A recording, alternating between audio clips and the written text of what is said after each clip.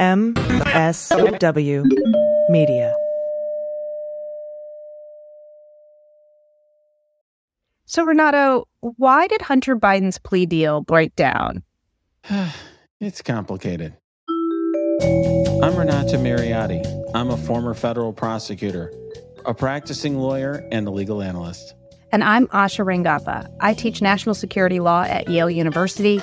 I'm a former FBI special agent, and I'm a legal contributor for ABC News. And we're here to help you understand topics that can't be boiled down into a soundbite or a tweet. So, Asha, I think you were on ABC a lot today, right? I saw the photo on your Instagram with the setup. That was pretty cool. Yeah. They sent a whole camera crew to my sister's house in this room that I'm in now, her music room, and set up. And I was basically on standby for like 5 hours while, Hunter's lawyers and DOJ tried to hash out what this plea deal was with the judge, who ended up not being very happy with what was being presented to her. So in the course of this, and you and I were tweeting or texting to each other, and I know you tweeted a little bit. So let me give the outline of what I understood, and then you can kind of clarify some of these different aspects, because it sounds like this was just unusual in a number of different respects. Yeah, for sure. And the judge was kind of like, what are you exactly trying to do here? So what we're looking at here are 3 different crimes, I guess, right? 2 are regarding failure to pay income tax. And Hunter Biden, the plea agreement, he was pleading guilty to these 2 misdemeanor charges, and that was part of a plea agreement. Then there's this other gun charge, which is illegal possession of a firearm as a person, a drug user, or someone addicted to narcotics, which is illegal. And this stems from him lying on an application to purchase a gun. And he was an addict at the time, and I guess he didn't say I'm an addict. And so, he should not have been in possession of a firearm. And that was subject to a diversionary program. So this is how I understand it. This is not a plea agreement. This is DOJ saying, if you meet certain conditions, like you go to rehab, you don't commit crimes for X number of time, then we aren't going to prosecute you. We're not going to press charges for this. And so these were the 2 components of what DOJ agreed to with Hunter Biden. And the plea agreement regarding the tax, well, let me stop there. Let's unpack that. I mean, is that... Yeah, there's a lot to unpack. That's what I was going to say. We better cover that, because wow. So when this has already been reported. This piece of what we're talking about is not new today. And I did write, I'll just say as a starting point, I wrote a column about it some time ago in Politico, where I basically say that Hunter Biden, to the extent he got special treatment, it was particularly harsh treatment, because to start with that first crime that you talked about, failure to pay income tax, that is a misdemeanor. And you don't need to be a lawyer to know that most of the time when people don't fully pay their income taxes, there's not like a federal criminal case made out of that. I mean, you get a notice, you get nasty letters from the IRS, you pay penalties and interest or something along those lines, but you're rarely facing criminal charges, okay, just for failing to pay. Now, people try to confuse this with things like tax evasion and tax fraud and stuff. That's totally separate, and hopefully anyone who's listened to this podcast for a while knows that it's really complicated to prove for things like tax fraud. That's what the tax division, and that's what the U.S. attorneys' offices across the country are focused on charging, is people who are really doing very affirmative ways, willful ways to evade taxes via fraud. This very different. So that's one thing. Okay, so that's those misdemeanor charges. Then this pretrial, what I usually refer to as pretrial diversion. I think that's kind of a technical name that's often used. Essentially what that is, and by the way, if you're thinking to yourself, I think I heard about this before, it's because it was also the same deal that was given to the company that put out the National Enquirer. I forget the exact name of the company in that Stormy Daniels hush money payment thing. So, Michael Cohen got charges, and for the same hush money scheme, that corporation got a similar deal. And in my state, where there's a massive bribery scheme involving our power company, ComEd, the former Speaker of the Illinois House got indicted, but the corporation itself got a pretrial diversion. So how does that work? What is that? Well, that's basically an agreement between a component of the U.S. Attorney's Office, in this case, or a component of the DOJ, in this case, the U.S. Attorney's Office, and the person like Hunter Biden saying, if you stay out of trouble and do what you're supposed to do, in other words, whatever, stay off drugs and don't break the law for a period of time, we agree not to prosecute you. You're going to be supervised by what's called pretrial services, which is an arm of the court that typically supervises people before they are actually sentenced. This is while they're on bond, that sort of thing. And they'll make sure you're complying. And then if at the end of that you've complied, this goes away. But you agree that you committed this offense, and if you screw up during this period, then you agree that we can use your affirmative statements acknowledging all of these things to prosecute you. Like, in other words, you admit you possessed a gun, you admit you were addicted to drugs, yada, yada. You admit all the elements so we can easily convict you. And that's usually considered a very favorable outcome for a defendant. However, I will just say, as I mentioned in my column, this case very rarely charged. And so in many ways, it's the fact that it's getting wrapped up into this at all is a very harsh treatment for him. But it seems like for that very reason, I mean, the fact that this is a, possession of a gun as a user of drugs is nonviolent. He's a first-time offender. It seems like the kind of thing that is precisely what pretrial diversion is made for, because you're trying to conserve judicial resources. This is not someone who necessarily belongs in jail, especially here. You have this underlying addiction that was, the main problem. So there's an interest in rehabilitating versus throwing him in jail and throwing away the key. Right, exactly. And not only judicial resources, but prosecutorial resources. I mean, if this is really all they have, if really this is all they have, this was a complete waste of federal prosecutorial resources. And typically, if you look at the statistics, which I cited in my column, I think out of the 20-something thousand gun cases over an X number of year period that I from the study that I was citing, like less than 1,000, like 900 maybe were of this particular charge. It's very rare. There's a lot of people who are, let's say, using cannabis while they're possessing firearms in the United States. The feds are not rounding those people up and charging them with federal crimes.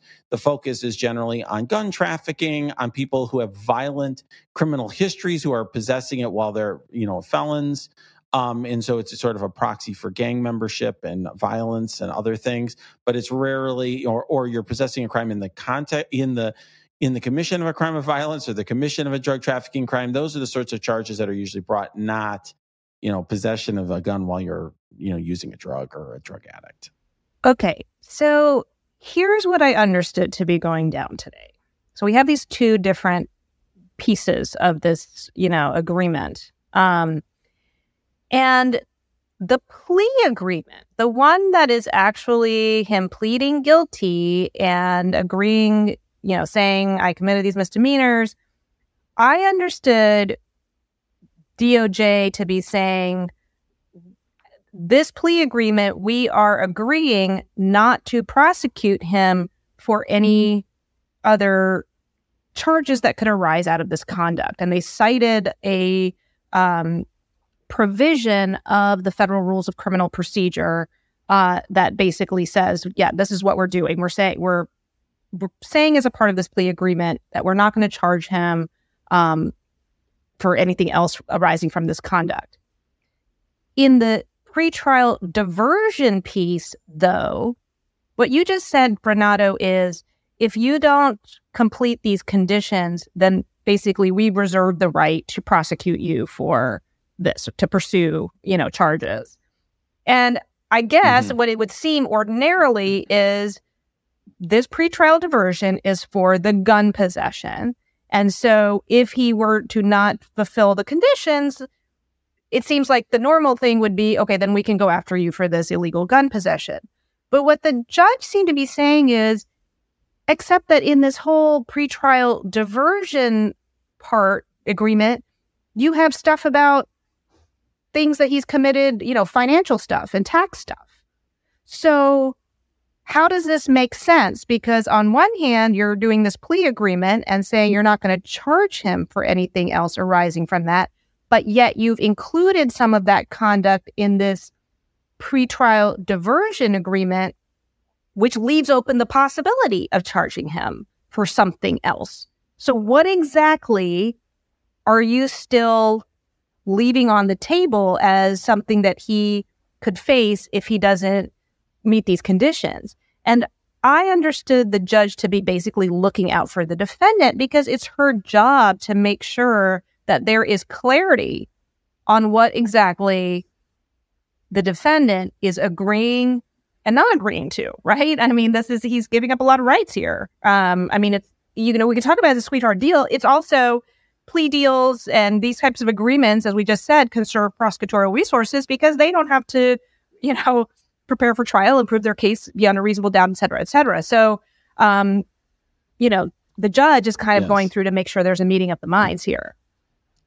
Well, a couple things. So first of all, I will just say, because I want to make this crystal clear here, I do not believe this was a sweetheart deal unless there are some facts we don't know. In other words, yes, it may be that there's some crazy crime that he committed that we don't know anything about and that's being hidden. But based on what we know now, this is the opposite of a sweetheart deal. It's a tough deal for him. And he's basically, if his name was Hunter Doe or John Doe instead of Hunter Biden, I don't really believe that there would have been this level of prosecutorial resources levied to try to prove up these tax misdemeanors or, possession of a gun while he's taking drugs. And I just think the average person, this would have just been dropped long ago. And I don't think they'd even waste their time going to court to try to figure this out. He would have just agreed informally that he would just pay that check to the IRS and this would have been done. So handled civilly. So I think in many ways, definitely not a sweetheart deal. So what is the judge trying to do? One thing I would say, and this is, everyone can laugh that it may be cynical. The judge is not really looking, she is looking out for the defendant of sorts, but she's also, she's looking out to make sure she doesn't have to for herself. She's making sure that she doesn't have to deal with this for many months and years to come. And so what she doesn't want to have is a situation where the deal goes south. It turns out to be a really bad deal for Hunter Biden. And then he blames his attorneys and so on and so forth. I will say, by the way, Hunter Biden has excellent attorneys in this case. And part of what the reaction was that's weird and unusual is going on here. And I did talk a little bit about this on Twitter. I think there's more things going on than just this, and we could talk about it. Because I think one thing you're alluding to, Dash, is a little bit of incongruity in the two documents, which I think is a fair point. But the reason this blew up originally, right, there was multiple court appearances, right, today, is my understanding, or at least there's multiple times in which they were on the record discussing this, right? They talked in front of the judge and then when they went back later, right?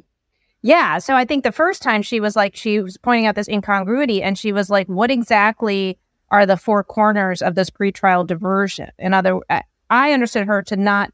Well, she said, I think she made a broad statement, a broad question. Are you saying that this immunizes him from prosecution or you're agreeing not to prosecute him for anything going forward? And the U.S. Attorney's Office no, our investigation's ongoing. We're not making that promise. And the defense is like, hold up here. We're not doing this right now. They initially put the kibosh on this, so to speak. And I could totally understand that from the defense side. And what I just want to make sure I convey to our listeners, because this is very complicated, is that in federal criminal cases, the government is not usually able to give you some tablet in writing or, certificate that says, we're making these promises to you. And in fact, there's no way the government's going to promise that they aren't going to prosecute him in the future because for all they know, there's going to be some amazing new evidence that shows up next week of some new crime or whatever else. So that's very rare to get the U.S. Attorney's Office or any other component of DOJ to make that agreement. And any kind of global resolution, the broader the resolution is, the harder it would be to achieve. And realistically, it would never be achievable in this case. So what really has likely happened is there's been a lot of informal conversation between the prosecutors in this case and Hunter Biden's team. And these defense attorneys are assessing, reading the tea leaves of what's going on and assessing based on that. They're hired for their expertise and their experience and being able to say, basically say to Hunter Biden, look, the prosecutors let us know they're basically winding down. They've run down all their loose ends. They haven't found anything else. Maybe they'll find something tomorrow, but they don't think they are. And as far as they're concerned, this is wrapping this up. So let's just wrap it up. And that is not written in stone, and there's no guarantee. But in this case, there's an abnormal amount of interest and an abnormal amount of pressure from the GOP and Congress and from the public and others. And so I think the defense initially was just reacting. The prosecution said something that was true, but I think they wanted to make sure, let's hold up on this and make sure that there's nothing that's changed. Like the prosecutors haven't suddenly got the urge to prosecute some other BS crime that would otherwise not be prosecuted. And because if the reality is they're going to charge him with 18 different things, then Hunter Biden's not going to enter into this deal because there's no point in pleading to or agreeing on 3 things now if you're going to face 15 other charges later. Does that make sense? It makes sense. And just a couple of things. So first, on that point about not giving blanket immunity, sidebar, I think it's worth noting, this is why that whole plea deal with Jeffrey Epstein was so bizarre. Right? Because it had this global immunity, not only for him, but for all unnamed associates. And it was just, it had a lot of this crazy out there, protection. Yes. That's what it made me think of, kind of how. Really good point. Yeah. So, and what you're saying is that is not, that's not typical. My question is really given the politics and pressure around this, I'm very surprised that the defense would go on reading tea leaves and informal conversations as opposed to wanting everything spelled out crystal clear in the agreement. And especially since it sounds like, as a matter of the court of public opinion, the U.S. Attorney's Office had been saying for a long time that this investigation is ongoing. In other words, they had been saying different things already. Right. Hunter Biden's lawyers were like, this is going to wrap things up. This is it. And then the U.S. Attorney's Office is like, I don't know. I just feel like if I were a defense lawyer, I'd be like, what you talking about, Willis? Let's just, you need to make it clear that this is done. I mean, I presume that, it's always understood that if something completely new comes up, then that's always fair game. But, right. I don't know. That just seems to me that they would have gone into court knowing that point of disagreement and somehow assuming that was going to be, I don't know, that wasn't going to become an issue. Yeah, I do think there's more to it than the issue that we're raising. We can get to it in a minute. Okay. But I think regarding what I'm saying, look, I do represent clients around the country who are involved in what they think are high profile things. They're high profile in their jurisdiction, maybe not the president or the president's son or whatever, but they're very important cases to those, to those prosecutorial units. And I'm often making big decisions that their entire businesses and their lives are, whatever, and, $100+ million cases, they're making these big decisions on an indictment, and we're making it based on kind of my understanding of what I think the prosecutors are doing and communicating to me and whatever. And it's why I get paid to do that. But I think that I don't really fault Abbe Lowell and that team, and they have very good lawyers. And I think what they're doing is they've made a calculation here that they can't defend not paying your taxes. You didn't pay them. There's no defense to it. So it is what it is, right? So they're like, look, fine. If they tell us this is it, we'll plead to it.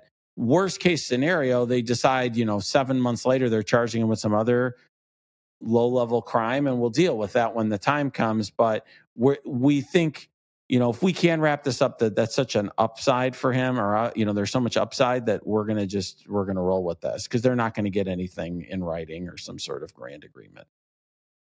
Okay. So you said that was just one aspect of it. And then what's the other? Yeah.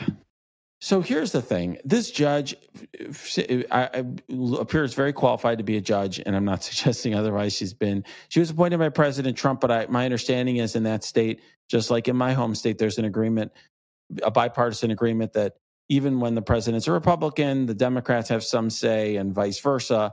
And so I understand her to be, well qualified, but I think she's been on the bench 5 years. I don't think she has criminal law experience. And these are kind of weird. Pretrial diversion's not something that's often before courts. They occasionally go before a court, but not usually. They're often dealt with just via agreement. Like the Southern District one we talked about earlier was not. I don't think that went before a court. And so I think she was reading a lot into specific provisions that the parties were not focused on, and so I think part of what's going on here, and the reason I'm being cagey about it is I don't think the reporters in the room understood exactly what was going on. Some of them were calling me while I was defending a deposition, trying to get my understanding of it because they were clearly confused. So I think we don't fully know because we don't have the transcript. I don't think we've fully captured. I think she had some confusion about this. And it may be, by the way, in part due to I thought I heard some discussion, Asha, about whether or not from her end, there is a potentially a live issue of the constitutionality of this provision, because there is a Second Amendment challenge to it. And she's like, why aren't you just charging false statement count, which that's a felony as well, false statement. He made a false statement on the form. And part of the concern would be is that, if the conservative Supreme Court decides that you have a Second Amendment right to possess firearms while you're high on drugs, then, he'd have an appellate issue, and he would say his attorneys or 2255, he'd say that his attorneys were ineffective and bring some challenge, that sort of thing.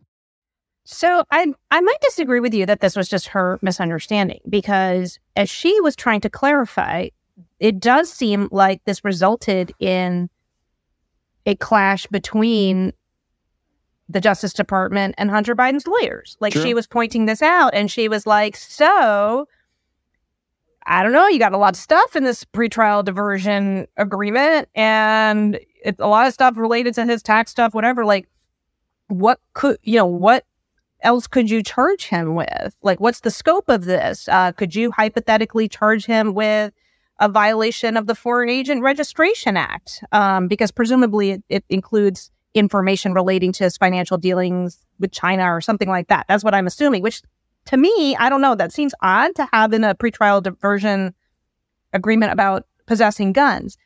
And the prosecutors, the Justice Department lawyers were like, hypothetically, yeah, we could charge him with that. And then Hunter Biden's lawyers were like, what? Okay, then this is a no-go. Like, we're just going to rip this up because that's not what we were understanding. And so then she's like, Fair. Okay, clearly no one really understands what's happening here. So I'm going to send you out. This was the first time. She's like, I'm going to send you out to work this out. And then they tried to, and then they came back.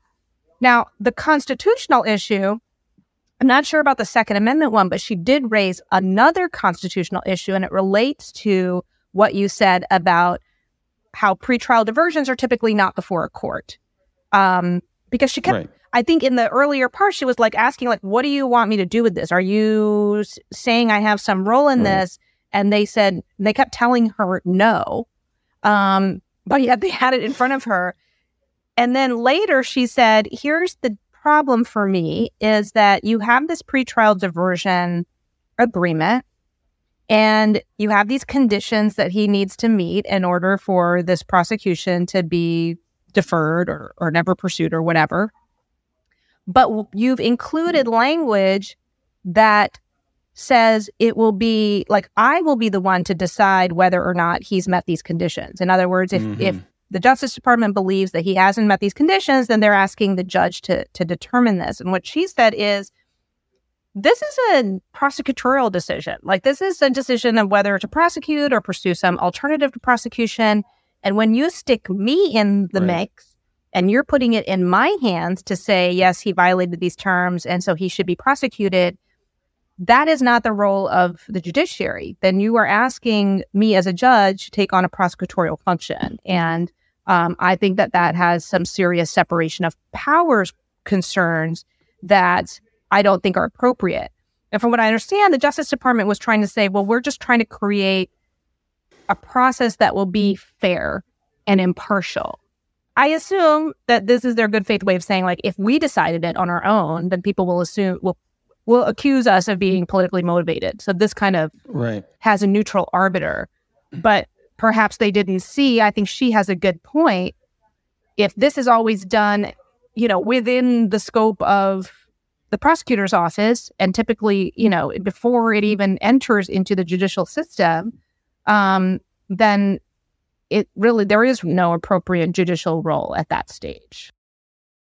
Yeah, one thing that's sort of unstated here, and that's why I say that Hunter Biden in many ways is getting treated less fairly than the average person, is that I think if this was, Asha Rangappa was the defendant, although you're super high profile, Asha, if you were the defendant, I think that the judge might have issued an order, or her clerk might have said something to the parties to say, be prepared to address this very specific issue, so everyone could have had a considered view and spent time researching it and figuring out within their offices how they wanted to approach this issue. Maybe even had conversations in advance and how it worked out. Instead, it all played out on the record because she wanted this to be very public, and so this way there's public faith in the process. And I also think, like you said, part of what's going on in the U.S. Attorney's Office, they didn't want to have a private agreement, maybe in part because Weiss, who was appointed by Trump, doesn't want to stick around for this entire period. He served his part. He figured he's going to see this through, and then he's going to go back to private practice. And he's like, and then Biden would appoint the successor, but then that would be this huge issue. Is this person in part, blah, blah, blah. So I think that there's definitely an element of that going on as well. So, regarding this agreement and why it's done this way too, there's this whole interest. I remember when we had the power company agreement here in Illinois, that was such a big deal here. I think there was hundreds of millions that they had to pay that we were apparently as consumers overcharged because of this bribery scheme. They purposely did it in a public court document and found some mechanism to do it that way. Basically saying we're filing this information, but we'll dismiss it if, you meet these conditions, something that they were doing basically because they wanted the public to know. And I feel like the same thing's happening here with Hunter Biden. If it was like Asha Rangappa, they'd be like, okay, here's your private agreement and be done with it. This was not even worth the time it took us to write the letter.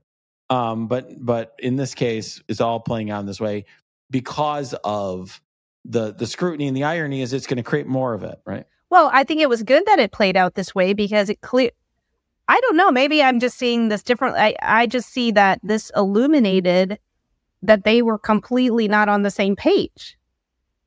That in agreeing to this pretrial diversion, it sounds like Hunter Biden's lawyers were not entirely clear that the Justice Department was entertaining the notion that they might still pursue pretty serious charges like FARA, Foreign Agent Registration Act, or whatever it is. I mean, that was a hypothetical, but I don't know. It just seems weird that would not have all been ironed out and figured out before. It just seemed really Mickey Mouse to me. The whole thing seemed Mickey Mouse. Yeah. Sloppy. It's sloppy. I agree with that. It's a little sloppy.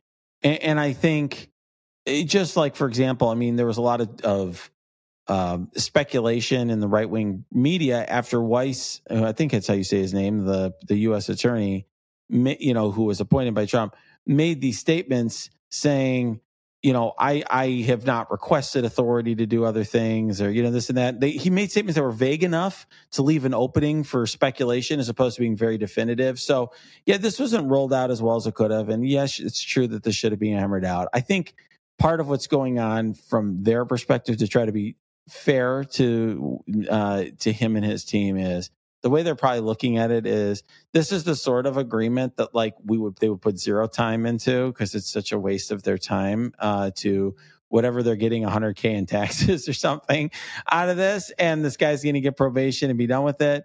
And they're trying their best here, but it's probably getting very heavily lawyered on the other side. They're dealing with these high-priced lawyers who raise all these questions, and they're just trying to get it over with. And I appreciate that. But yeah, I agree that you want to be as clear as possible, given particularly all the scrutiny in the case.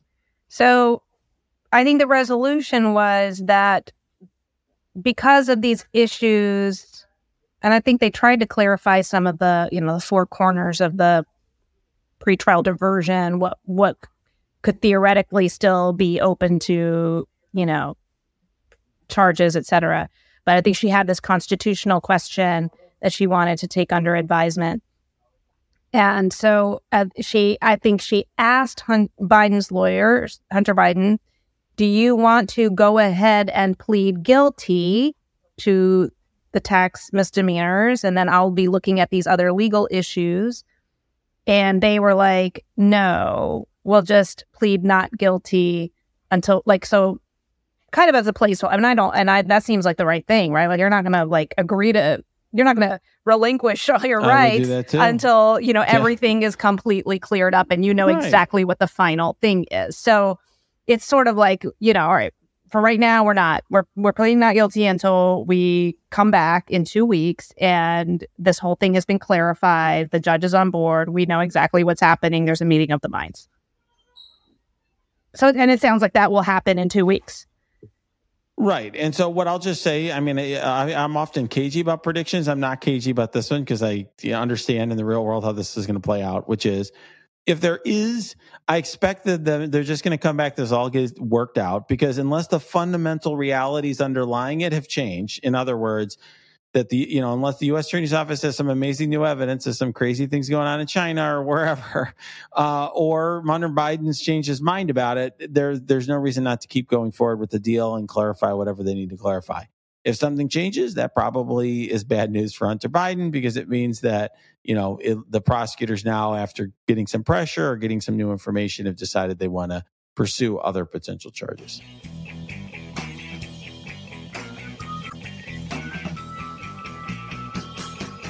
So, Asha, before we go, we talked just, what was it, last week or the week before about how much Twitter meant to us. And there's no more Twitter. We are we now have X. I don't even know how to say it, right? Are we Xing when we tweet now? What's up with that? It's so dumb. It's so dumb. I'm not a marketing expert, but it seems to me that brand recognition is like a very valuable thing. Right? You remember when Coke tried to rebrand itself and lost market share to Pepsi? It was so dumb. This is like, one of the biggest failures that they teach in business school now, like the Cola Wars and how Coke completely screwed it up. Why? So and I'm not saying that as the letter. I'm asking the question. Yeah, well, right, yeah. Y and Z would take it, I guess. Why? But it was funny. Yeah, this guy who wrote a book. I thought it was very interesting. This guy X'd, I guess, instead of tweeted, whatever he did, tweeted about a book that he had written about. I'm not saying X'd. I'm saying tweeted. I'm trying to make X happen. It's not going to happen.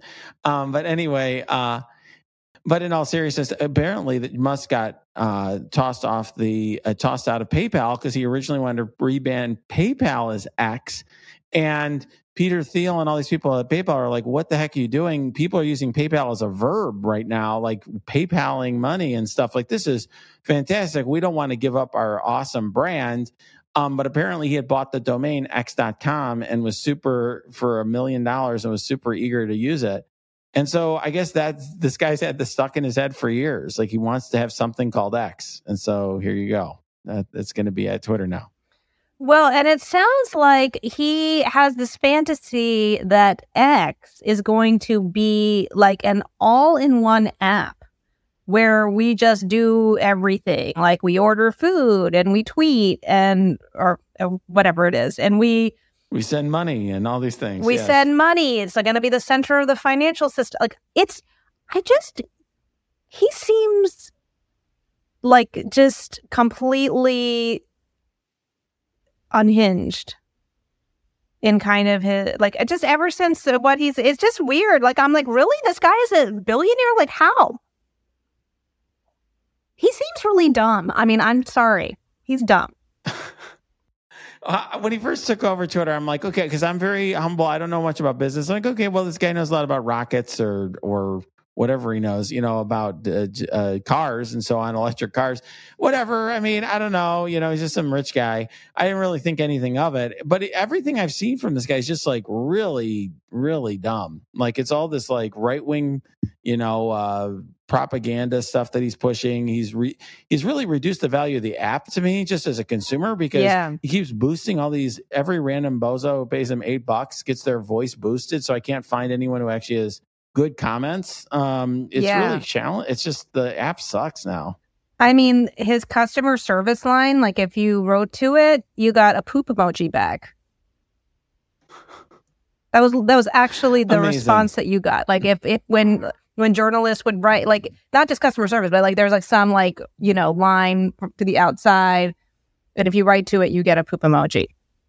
Well, it's emblematic of the service. Apparently, he's putting like puns with the word X in them, like like sex with an E, 3 for an E and X, like all these different puns with the letter X all over Twitter headquarters. It's just bizarre. I don't know what to make of this guy, but it's crazy because Twitter is one of the only social media companies that we really talk about right in media. And, you can go on TV and they'll be like, oh, you can, this tweet occurred. And like people, that's a really recognizable brand. I mean, frankly, if he abandons it, I think Meta should buy it and use it for Threads, right? Just rename Threads Twitter and take the logo. Yeah. Well, and then that's the other thing. He's getting rid of the logo. I mean, is there anything, it's like one of the most iconic social media logos, the bird, and now you don't even see it when you log in. He's weird. So lame. Lame. Wow. Well, to be seen. So definitely X about this podcast. Please X your friends. Okay. Here's this is what I think of X. I can't think of some 4-letter words to describe it.